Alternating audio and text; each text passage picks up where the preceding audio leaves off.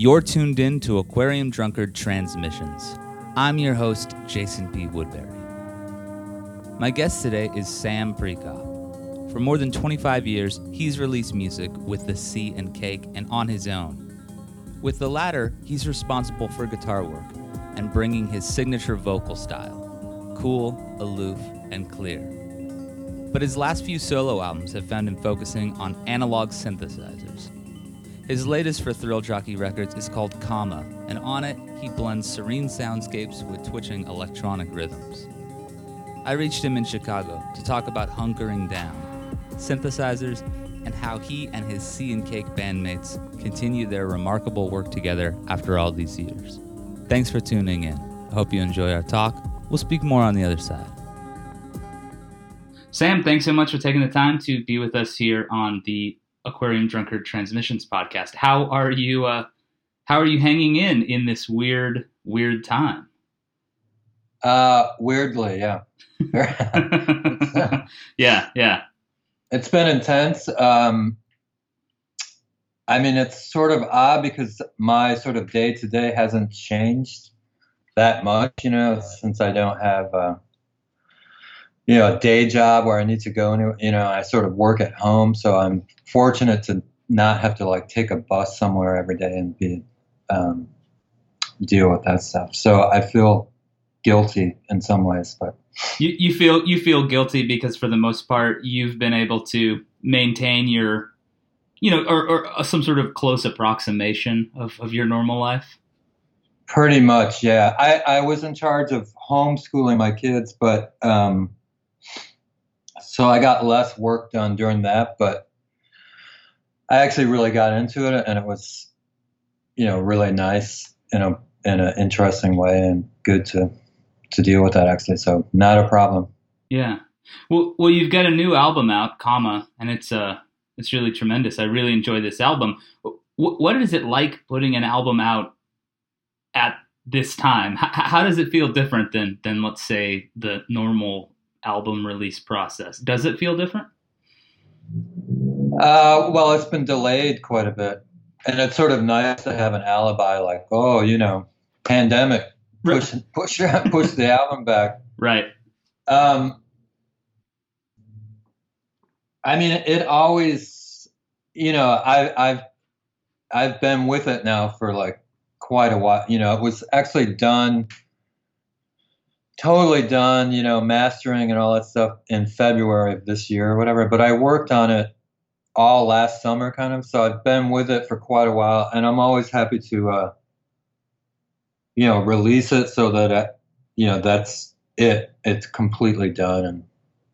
And I don't think about it any further. I'm actually not, once I've decided it's done, I'm not the type to go back and listen to it all the time and stuff like that. And, because I'll just end up second guessing the choices I've made. And so I like to rest on, the day I decided it was finished, I must have been happy with it. Otherwise I would have not said it was done. So I just keep it at that and move it on. But so far, it just came out Friday, and the response has been really good, great. People seem to really like it. I think it's, I think people are used to me making this sort of music and not always singing, pop songs and stuff. So I think that's been sort of nice and a new thing. So yeah, I think it's good. How it feels different, I don't know yet, because one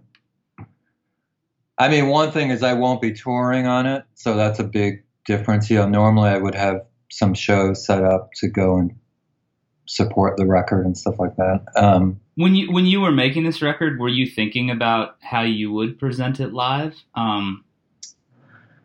So in a way, I knew that I would not be able to recreate these pieces live, and that's been the case with all of my electronic records. So I have something else that I do live that obviously it's related because it's me with the synthesizer, but it's much more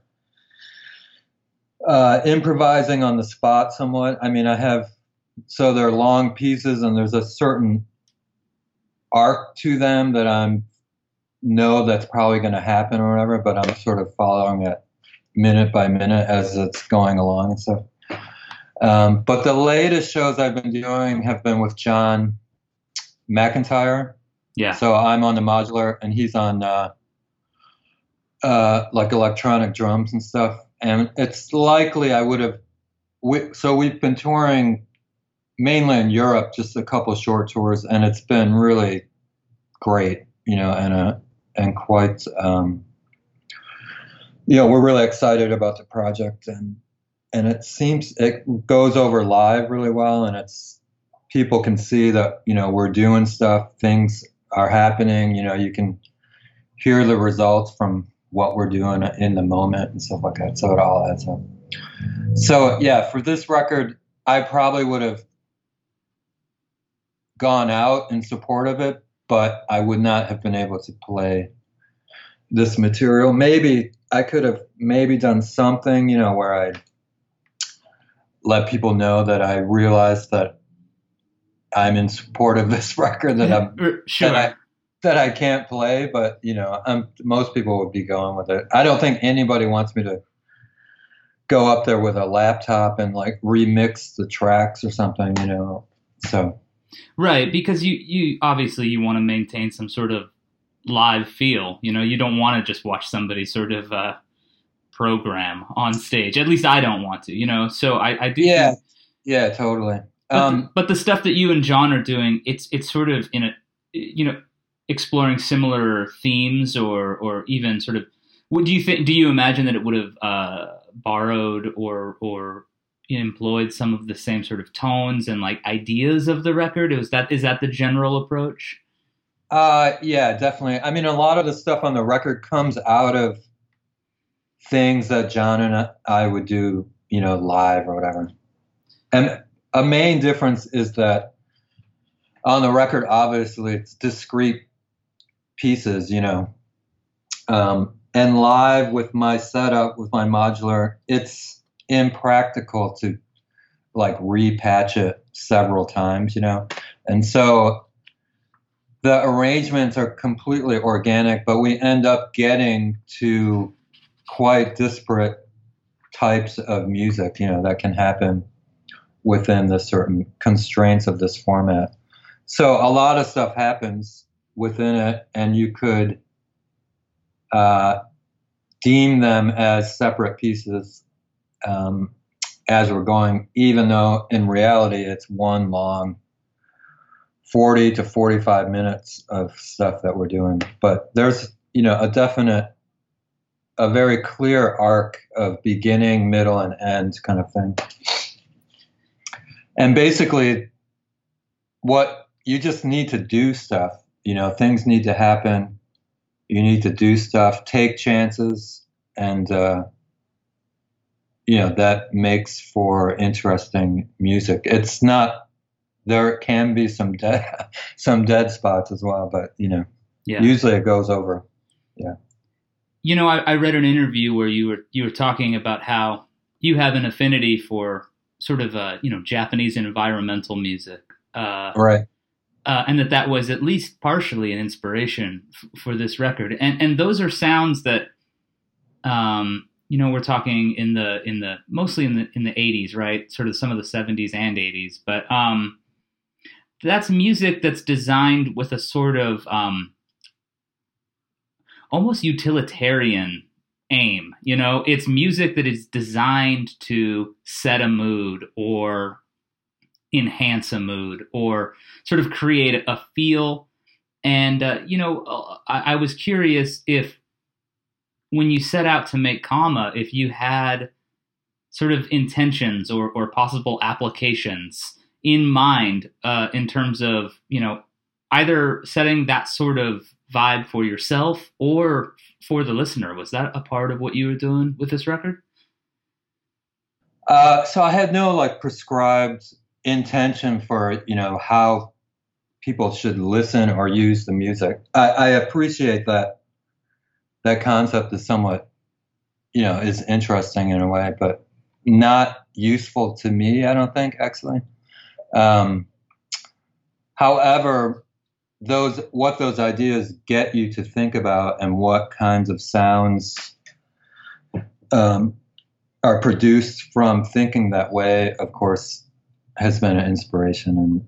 And I think there's a certain, and it has to do with using modular stuff, a sort of selflessness quality to it. It's sort of like a certain faith in the machines and not knowing what they're going to do all the time. And it's a process of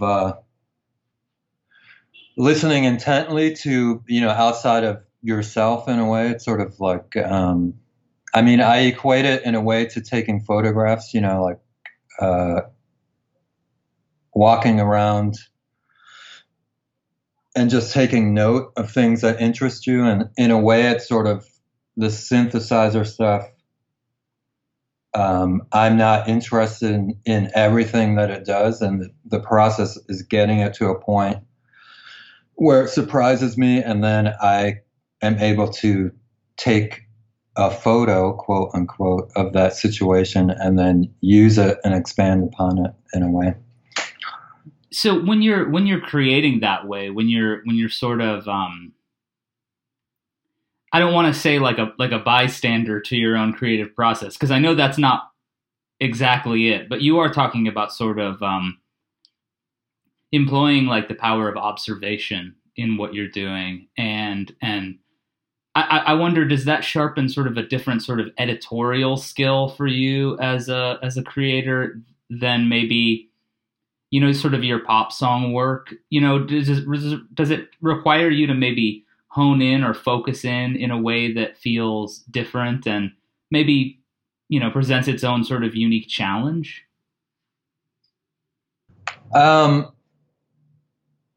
So yeah, what we were just talking about is, for Kama especially, it's really only one part of the process. Clearly, a lot of those pieces may have started that way, but to make them richer, I end up, playing stuff on them and reacting to some of the source material and then arranging it into, actual in musical form, with movements and changes and developments and stuff like that. I don't think it's pleasant work. It just comes out of, on a very basic level, it's just me messing around with all this gear that I have, which I'm way into. Yeah. And so, that's part of it. And you're either interested in that or you're not.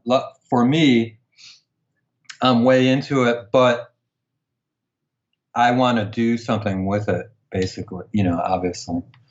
So, and I think it's fine to mess around with all this stuff, and you can thoroughly enjoy it on that level. But for me I need to, get it to another level for it to maintain interest for me, I guess, basically. This is the first time, as I understand it, that you're really sort of working with beat programming, and you're sort of creating maybe a denser rhythmic sort of foundation for at least parts of this record. What inspired you to kind of go down that road? So I'm not exactly sure how it happened. I've incorporated some sort of beat kind of ideas and stuff like that previously. I don't think anything has really made it on record, and it's mainly because I'm not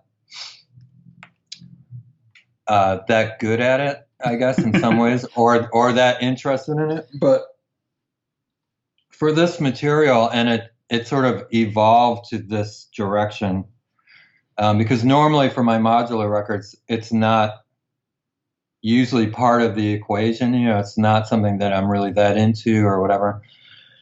But for this stuff, I sort of came to the idea that they're sort of, I like to call them, quote unquote, like utility beats, in a way that they're sort of they function in the background, and they're mainly to sort of illuminate different aspects of the other music. I know that's in reality that's not entirely true, but that's how I sort of thought of it, like what it does to the other parts. And also with that through line of a pulse, it becomes very, it's a useful tool musically, and you end up having to do less in a way, and it can ultimately be more effective in a leaner sort of arrangement situation. So that's how I got into it. Did you want this record to have a little bit more, let's say, forward momentum than maybe the other two more recent synth records that you've done? Because those, like I said, they also have like a sense of propulsion to them, but right. But this feels like there's like a little bit more of a driving sort of element, and that feels maybe a little bit different. And I wondered where that, if you thought that just suited these pieces to some degree.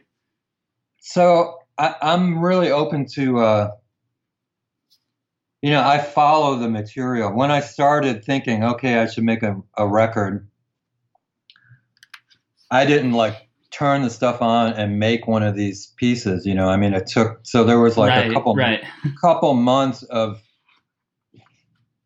gathering ideas and raw material and sort of paying attention to what direction I'm starting to follow and what's, becoming more interesting than other stuff. And so after a while, the material that was starting to rise to the top that felt more interesting to me and something different in a way, was starting to involve more explicit sort of pop structure and stuff like that. And so once I started to recognize that those kinds of ideas were becoming more potent than the more sort of free-form exploratory stuff, that's when I decided to point the record in that direction. So some of these tunes actually, once an important tune for this record is the first one on side 2, Approaching, which is one of the first ones. And it was very, it's one of those things like where the song kind of wrote itself and just like showed up. I'm like, how is this happening? This sounds great. I was really excited about it, and it had a very sort of automatic arrangement to it, and it felt emotive in a peculiar way, and had movements and parts. To finally really dig it out took quite a bit of work, but I was quite amazed that my studio could come up with something like that without me writing it beforehand, kind of. It really stems from getting the stuff sensitized to a point where something like this can happen, and that I just need to be paying attention and to recognize it and then record it and then deal with it later, basically. So that piece, in a way, set the tenor and sort of tone for the rest of them, in a way. And after that, the rest of the tracks came together pretty quickly, like a month or two, sort of, and I had the record, basically. How do you, what is the process like of sort of getting into the headspace to, it's interesting the way you're describing so much of the process as being like something that you're a witness to, or that's almost happening beyond you. And I understand that, when you're talking about modular synths, you're talking about things that have character and can be finicky and can be to some degree, unpredictable, and those are all, of course, qualities that you could associate with people too, in terms of like musical collaborators, the people that you play with, Right. and Sea and Cake. So I don't want to say that those things are completely, unique to this arrangement for your work. But how, what kind of sort of tactics do you have for sort of getting into the space of sort of setting this stuff up and just sort of observing what it's doing and paying attention to it? Do you have to sort of are there things you have to sort of forget from the sort of song oriented side of things in order to do that effectively? So, it won't do anything unless I do something with it, basically. So right, for sure. I do like to think of it that it does, have a mind of its own kind of. But for me, and people like to talk about that as well. But in reality, I think it's more of a nice thing to say than in actuality. Right. So, like, my configuration has evolved over the years. Basically, it's gotten bigger and more complex, and so it affords more opportunity and more, sort of different sound situations that you can mess around with.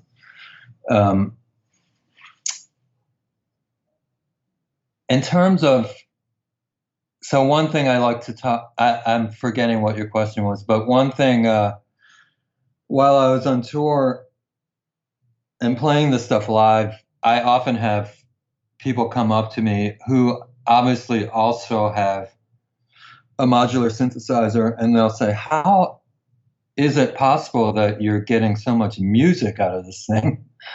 And I just mentioned that I'm actually a musician. Right. and that I've been doing it for a really long time. And in a sense, it's sort of like, it's like a guitar or anything else. I mean, it is truly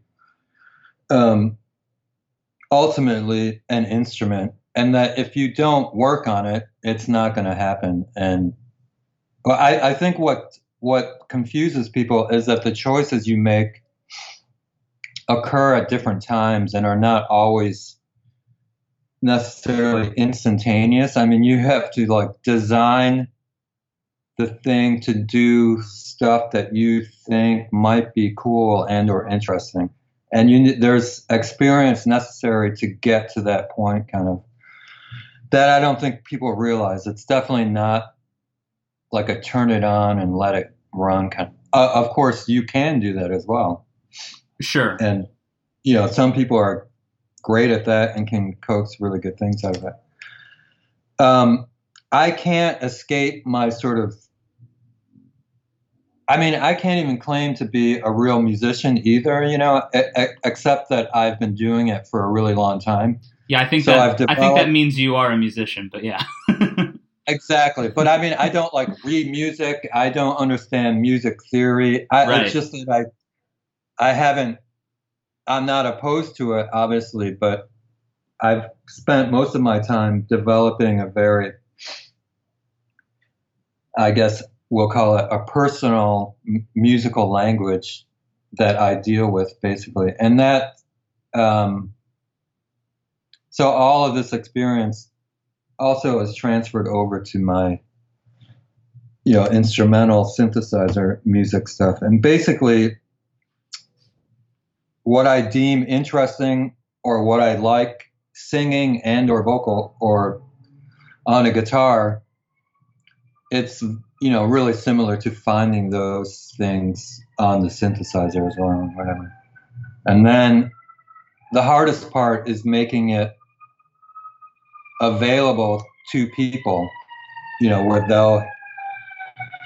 where your ideas are lucid enough that they'll be able to hear what you're going through and thinking about while doing it, kind of, I think. Yeah. Yeah. I am surprised to hear you say that you don't read music because, or, when I listen to Sea and Cake stuff and your solo stuff, I don't know. to my ears, and I'm not good at reading music either, so perhaps I'm the least qualified person to have this observation, but it sounds to me like you know precisely what you're doing at all times, not just in the sense that like on the record you're happy with the songs, because of course you're not going to put out records where it sounds like you're, botching every take, unless maybe you're like Alex Chilton in the 70s or whatever. But yeah.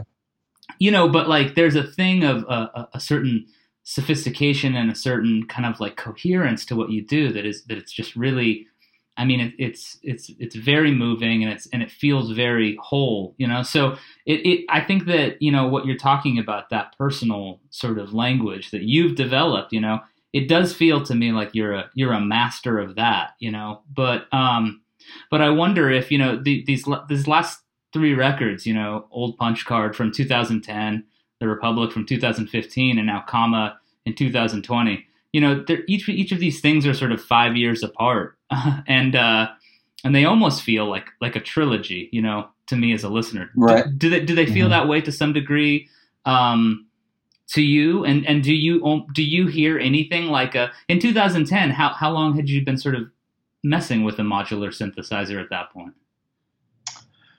Right. Yeah. So Old Punch Card I consider, a super important record for me personally.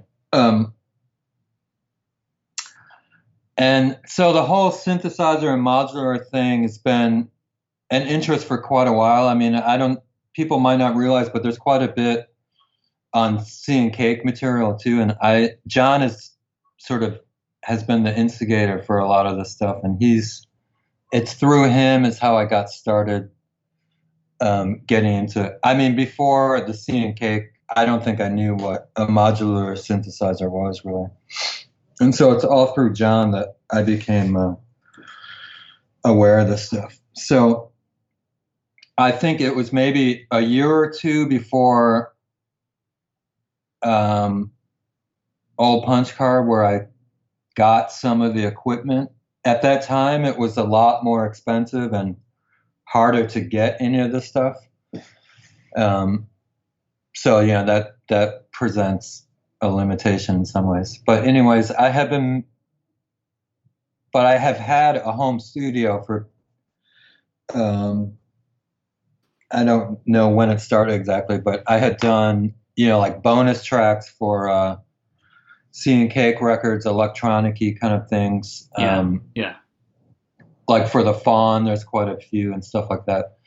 And once I started accumulating more of this sort of modular gear and more synthesizing and stuff, my intention was always to make a record of it, but I was always disappointed in what I was getting to. And the main problem was that I was just, it was more rhythmic and pop oriented kind of stuff, but I never felt it was really that good. And I was always quite frustrated with the outcomes and stuff. And, so once I decided for Old Punch Card that, okay, I don't need to deal with this song format kind of stuff. I'm just going to do how I actually arrived there. I'm not quite sure, but, I'm sure I started to get interested in, like the radiophonic BBC stuff and Delia Derbyshire kind of, who knows what I was listening to at that time, but clearly I was exposed to something that made me think, well, okay, I can, get beyond the sort of pop format with this stuff and try to make convincing electronic music in other idioms somewhat. Of course, I was extremely excited by that prospect, but I was also worried, like, in what position am I in to declare that now I am a musique concrète artist, and stuff like that. Well, sure. But I just have to go with my gut and like, I'm into it. So that's it. It doesn't matter. And right. of course, my fans and Sea and Cake people were horrified by the old Punch Card record, but I'm like, I can't help it. It's something I had to do. And now I think in retrospect, people, respect that plunge that I took. But at the time, it was, I think a lot of people were quite confused by it. At this point, people are like, who's the Sea and Cake? Give me this old Punch Card stuff, But Wait, did you really have like Sea and Cake fans who expressed to you that they were not so on board with this new direction? Yeah, I don't know if I heard, exactly directly, but that was the vibe I was getting. Yeah, from, yeah. I probably saw a couple of comments, like, what the hell happened here and stuff. And I fully appreciate where they're coming from. Like, oh, Sam Prekop, the guy who sings, in the Sea and Cake, has a new solo record. Let's check it out. And then you put on Old Punch Card, and you would obviously be perplexed.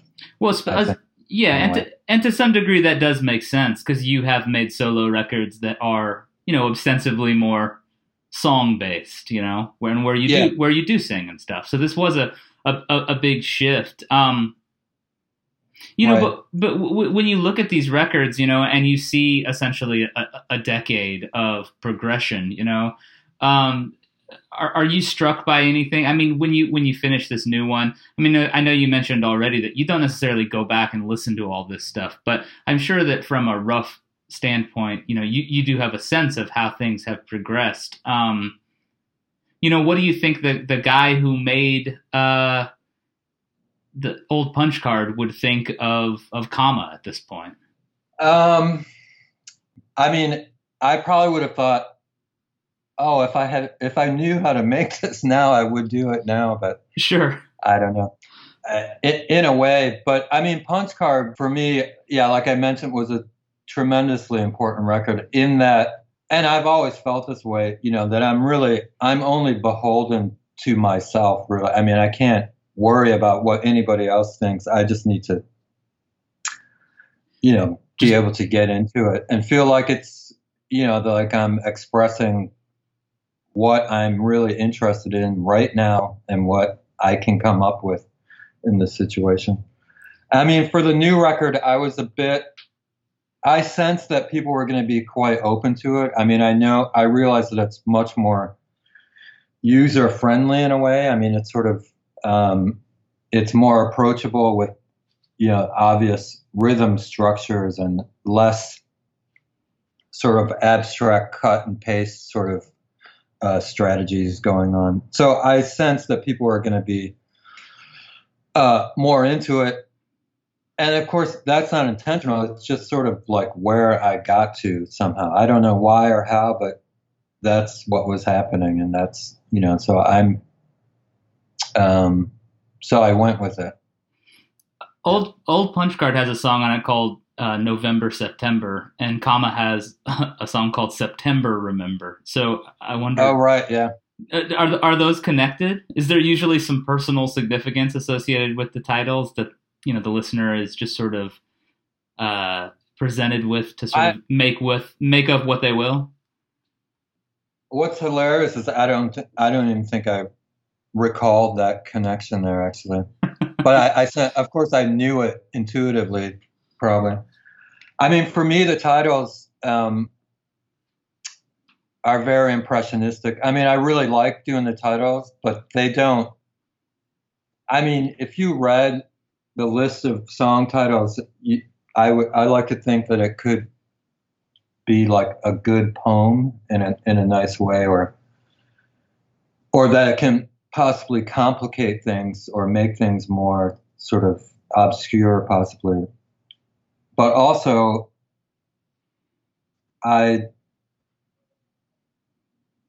that's not a prerequisite either. I think, for me, September Remember fits that song perfectly. That's why that's the title. I don't think I would have called Kama that. So I'm reacting to the music as sort of objectively and subjectively. I don't know if that's possible, but so yeah, coming up with the titles is sort of like the last cross the T, dot the I on it, and Yeah. it's really hard to do actually, and I sort of don't look forward to it, but for some reason, it's a critically important final step in a way. I think it's sort of, really putting your final approval and stamp on it, and sort of giving it a name is, sort of granting it significance beyond another scrap from the studio kind of, Yeah. Yeah. C and K got to play a few shows right before the shutdown, right? Or was that solo stuff? You were able to perform a little bit earlier this year, right?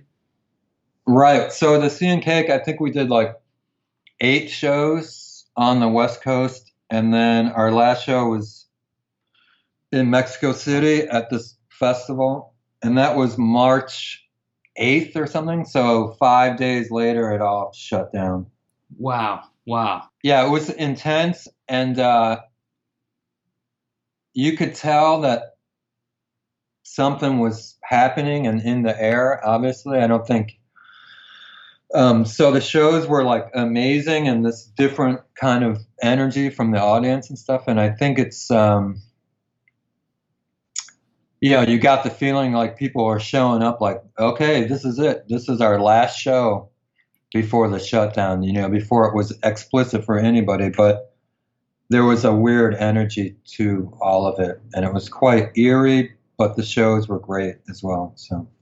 Had you spent much time? Did you get to spend any time in Mexico City? Did you get to check things out, or was it pretty much show up, play that festival, and get out of there? So I was there, I guess, a couple days. I mean, I think, so I've not spent a huge amount of time there. Archer actually goes there every year lately. So for the past 5 years or something, for like a month. I think we would have stayed longer. I don't think when we booked the tickets we knew what was coming down the line, kind of. But I stayed a couple days, but I had to get back because my kids and stuff. I'm the stay-at-home dad, so I need to be in charge of like cooking food and stuff like that. Yeah. You had duties at home that you needed to get back to attend to. Exactly. So I could not take like a Mexican holiday at that time. Exactly. Well, I mean, because I had already been gone like a week and a half, so I couldn't really stay much longer. Yeah. Well, you guys, you're at such a unique point, right? You've been making records with Archer Pruitt and John McIntyre and other collaborators too, for like 26 years now or something like that. So I have to imagine that at this point, when you're with those guys, I mean, it's like you have to know these people beyond, so much beyond the average friendship or whatever.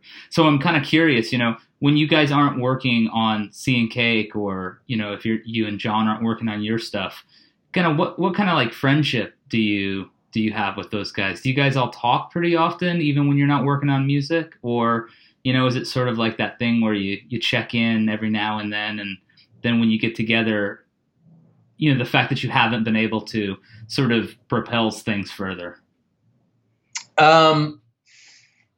It's a combo of all those things, so John has not been in Chicago for at least 4 or 5 years now. So that's a pretty big change, I guess. I would say we don't hang out a ton outside of sort of Sea and Cakey kind of things, but and I think in a way it hinges on it's because we're usually busy doing, like making a new synth record or kind of, Yeah, exactly. I have to admit that I'm not a very social person in the normal sense, like I don't really go out to bars and stuff to hang out so much or whatever. Yeah, I was going to ask if you like to go, if you ever like to go dancing, because there are a couple a couple moments on this record that feel dancey, and I was like, I wonder if that's something that you do, but maybe not. Not really. I mean, I love going to shows and stuff. Yeah. Obviously, and that's sort of my big outlet. I'm not big on like going to dance clubs and stuff.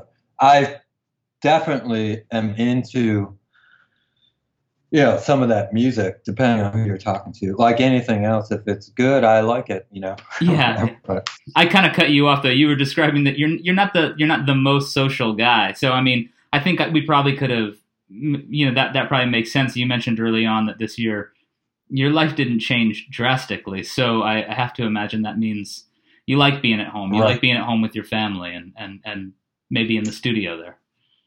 Exactly. I mean, I think, and I don't know if people realize this, but being a musician, artist, or for me anyways, it's a pretty hardcore, selfish pursuit, in a way, but I can't help it. I mean, I think I'd be a better friend if I wasn't always working on this stuff, basically. But I feel like people understand me on that level, and that's what I have to do, kind of, I'm driven to do it. It's sort of beyond my choice in a way. But the Sea and Cake dynamic, obviously and importantly, is very crucial and important to me. And I would, so we have an amazing time when we're together, and it is a very, intense and special collaborative friendship as well. So yeah, I mean, I feel that sort of comradeship is very intense, and I feel quite fortunate to have it, for sure. You guys put out a record in 2018, Any Day, and I mean, it's. I don't want to, overly praise or be like some sort of fanboy on these. I try not to, at least on these podcasts. Well, that's okay. Go ahead, man. But it's as good a record as you guys have ever made. It's so good. There's a lot of truly kind of exciting stuff, and it's weird to think about a band that's 25 years into it and still making stuff that feels very alive, and there's a vividness to what you guys do, and I have to imagine that couldn't happen if there wasn't also some sort of shared intentional sort of thing of like, we're gonna maybe hold each other to a high standard, we're gonna push each other to be the best we can be, and if you guys have been doing that for 25 years or whatever, I have to imagine that has resulted in a sort of, I don't know, like a communal language, Every band sort of does that, How would you describe the character of the Sea and Cake partnership at this point in the long process?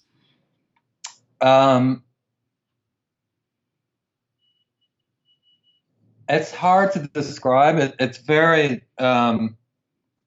we don't dissect how it works for us in our process. It's sort of like we know what we should and can do. I'm not saying that there's no critical thinking involved, but there's a certain trust in the combination of what we're going to do that I think if we went over it too much, that it would start to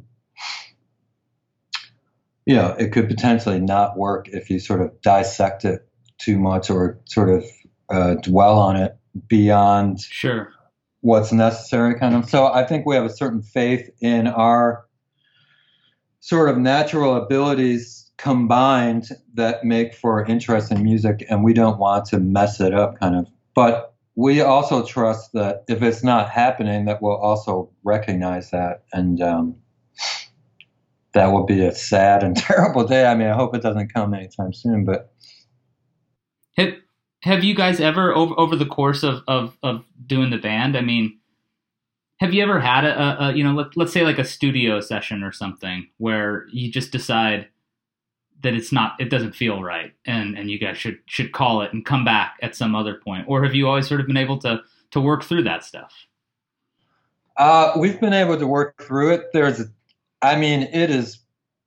It can be, and it has been really hard at certain times. I'm not gonna, there's definitely, it's never been super easy, any of it, of course, obviously, but I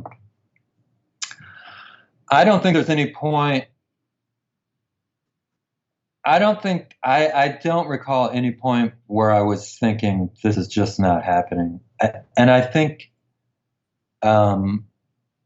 perhaps I just don't allow those thoughts to come into my mind, sort of, I think it's sort of a certain faith in that more work can fix it, kind of, Yeah, absolutely.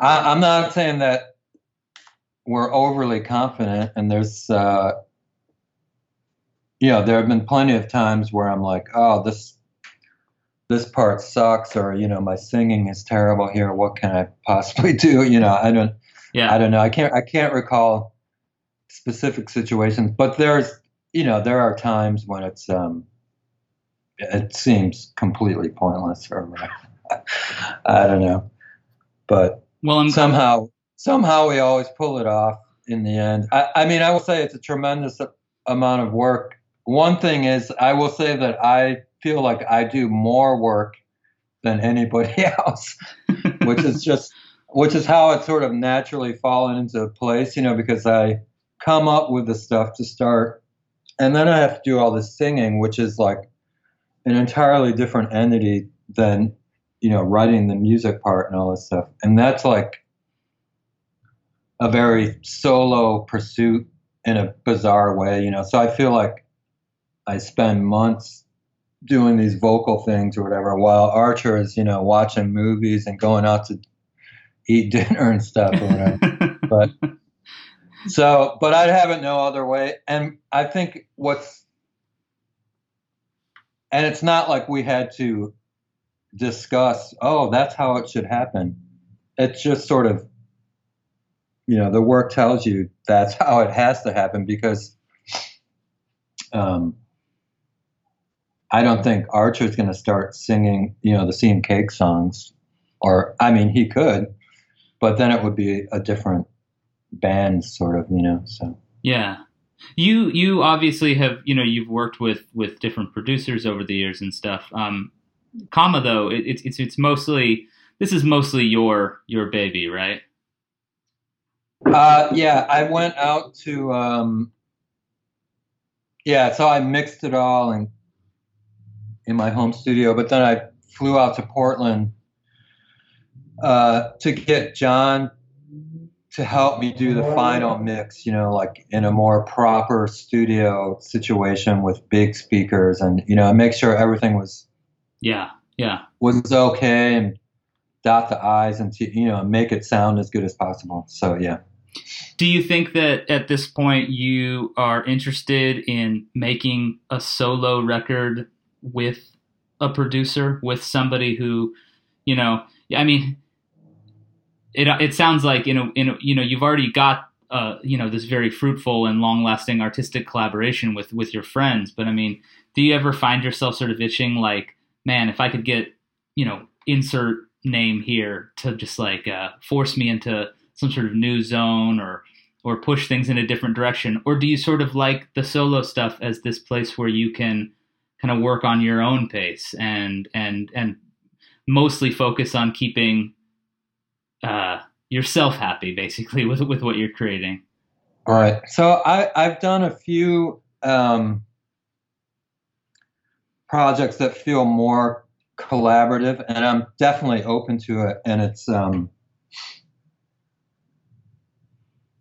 sort of, it's easier in a way, because when I'm solo for so long, it becomes, I start faking myself out and second guessing things, and it's hard to know missing that outside feedback, makes it difficult to really know and what you're hearing in a certain way, it's sort of, Yeah. So I definitely value, and I haven't done a lot of it. I mean, really it's sort of little one-off things, but in some ways, The Republic, half of it is a soundtrack, and even though it wasn't a musical collaboration, I worked directly with the artist director, and that was sort of, I mean, I made all the music decisions or whatever, but he had to like it, and that was great, actually. I loved it. It was amazing. And actually, there's a record in between Old Punch Card and The Republic that nobody's heard. It's a soundtrack for a movie called Pavilion by Tim Sutton, and it came out on record super limited, only like with the film on DVD and stuff. And that was a very close collaborative project, very tied to the movie and back and forth. And that was amazing as well. And so I fully appreciate this. Working with directors is really good. I recently did a remix for a band, Pia Fraus. They're sort of like a shoegazy band from, I want to say Serbia or Croatia. I don't want to mess up their where they're from and stuff, but so they asked me to do a remix, which I don't do a lot of remixes, and I told them up front, like, listen, I'll try it, but I'm not really a big remixer type. And they're like, just do whatever you want. I'm like, okay. So I did whatever I want. And basically I did sort of like a new, I mean, in some ways it could fit on Kama, basically. I mean, I used some of their source material. Yeah. And that provided the kernel, the gestation, the sort of push for the piece, the sort of origins of it. So you're certainly open to working with other people when it comes to the solo side of things as well. Sure. Yeah, totally. Yeah. Well, to close, we've gone the entire interview without mentioning the name Brian Eno, but I'm going to blow it up now and mention Eno, which is, anytime somebody makes an electronic record, that isn't, I don't know, that's sort of meditative or minimalist, obviously Eno, it serves as a touchstone, but, he talked about how his definition of ambient music in the beginning was music that could be listened to, passively or actively. And I wondered if when it came down to it with Kama, which way do you think it is better heard? Sort of as this thing that you're focusing on, or is there a part of you that does feel okay with the idea that maybe somebody puts this on, I don't know, at a dinner party, or, when they're sitting down on the couch after a long day of Skype and Zoom teaching with their children or whatever. How do you think it? Right. I mean, I'm fine with people listening to it that way. But I think to really hear it, it needs to be loud and surrounding your whole head, I think. Otherwise you'll miss a lot of it, I think, basically, which is sort of, it's a real headphone record. I mean, I made it in headphones, because I work at night kind of. I can't be blasting the stuff throughout the house or whatever. So to me, it's like it demands a certain focus to really get into it, I think. But I think with Kama, maybe it can function in the background as well, but you're not really listening to it, I guess, in a way. So in a way, I think it functions ambiently, but I don't think it's technically an ambient record. Although I was just thinking, Kama, that title has got to be one of the most ambient titles of all time. Yeah, I mean, it does sound almost like, ambient or maybe like an ECM record or something, Right. Yeah, but those are good things for sure. Yeah, totally. I was wondering, I'm not aware of any other records called Comma. Maybe there are tons of them. But, of course I had to do a Google search, like records called Comma. I didn't see anything. Well, I think that means you're safe. You're in the clear. Right. But I think it's kind of, I love titles that are so odd, or like Comma. It's certainly not an obscure word or, anything like that. But put in a context of an album title changes it in an interesting way, I think. Yeah, I mean, absolutely. Comma is like a pause or you're getting ready for something else to happen. But I think a lot of stuff happens on this record. And Sam, it's been a real pleasure speaking with you about it. And I thank you so much for taking the time today to go down all these roads with me. Oh, you bet, man. Thanks.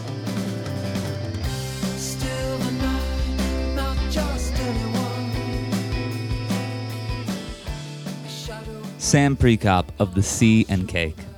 That's going to bring this week's episode to a close. I'm Jason P. Woodbury. I host, write, and produce Transmissions. Andrew Horton edits our audio. Jonathan Mark Wells does video production. And Justin Gage, AD main man and guru, is our executive producer. If you enjoyed this talk, please share it with a friend. We count on word of mouth. If you dig Transmissions, let people know about it. You can tell your friends that they can listen wherever they get podcasts, or that they can just head over direct to aquariumdrunkard.com, where they'll also find all our podcast archives, plus 15 years of great music writing, interviews, reviews, radio playlists, features, and a lot more. And if you want to take your support a step further, consider checking us out on Patreon. We'll be back next week with another talk. Until then, stay safe and take care of each other.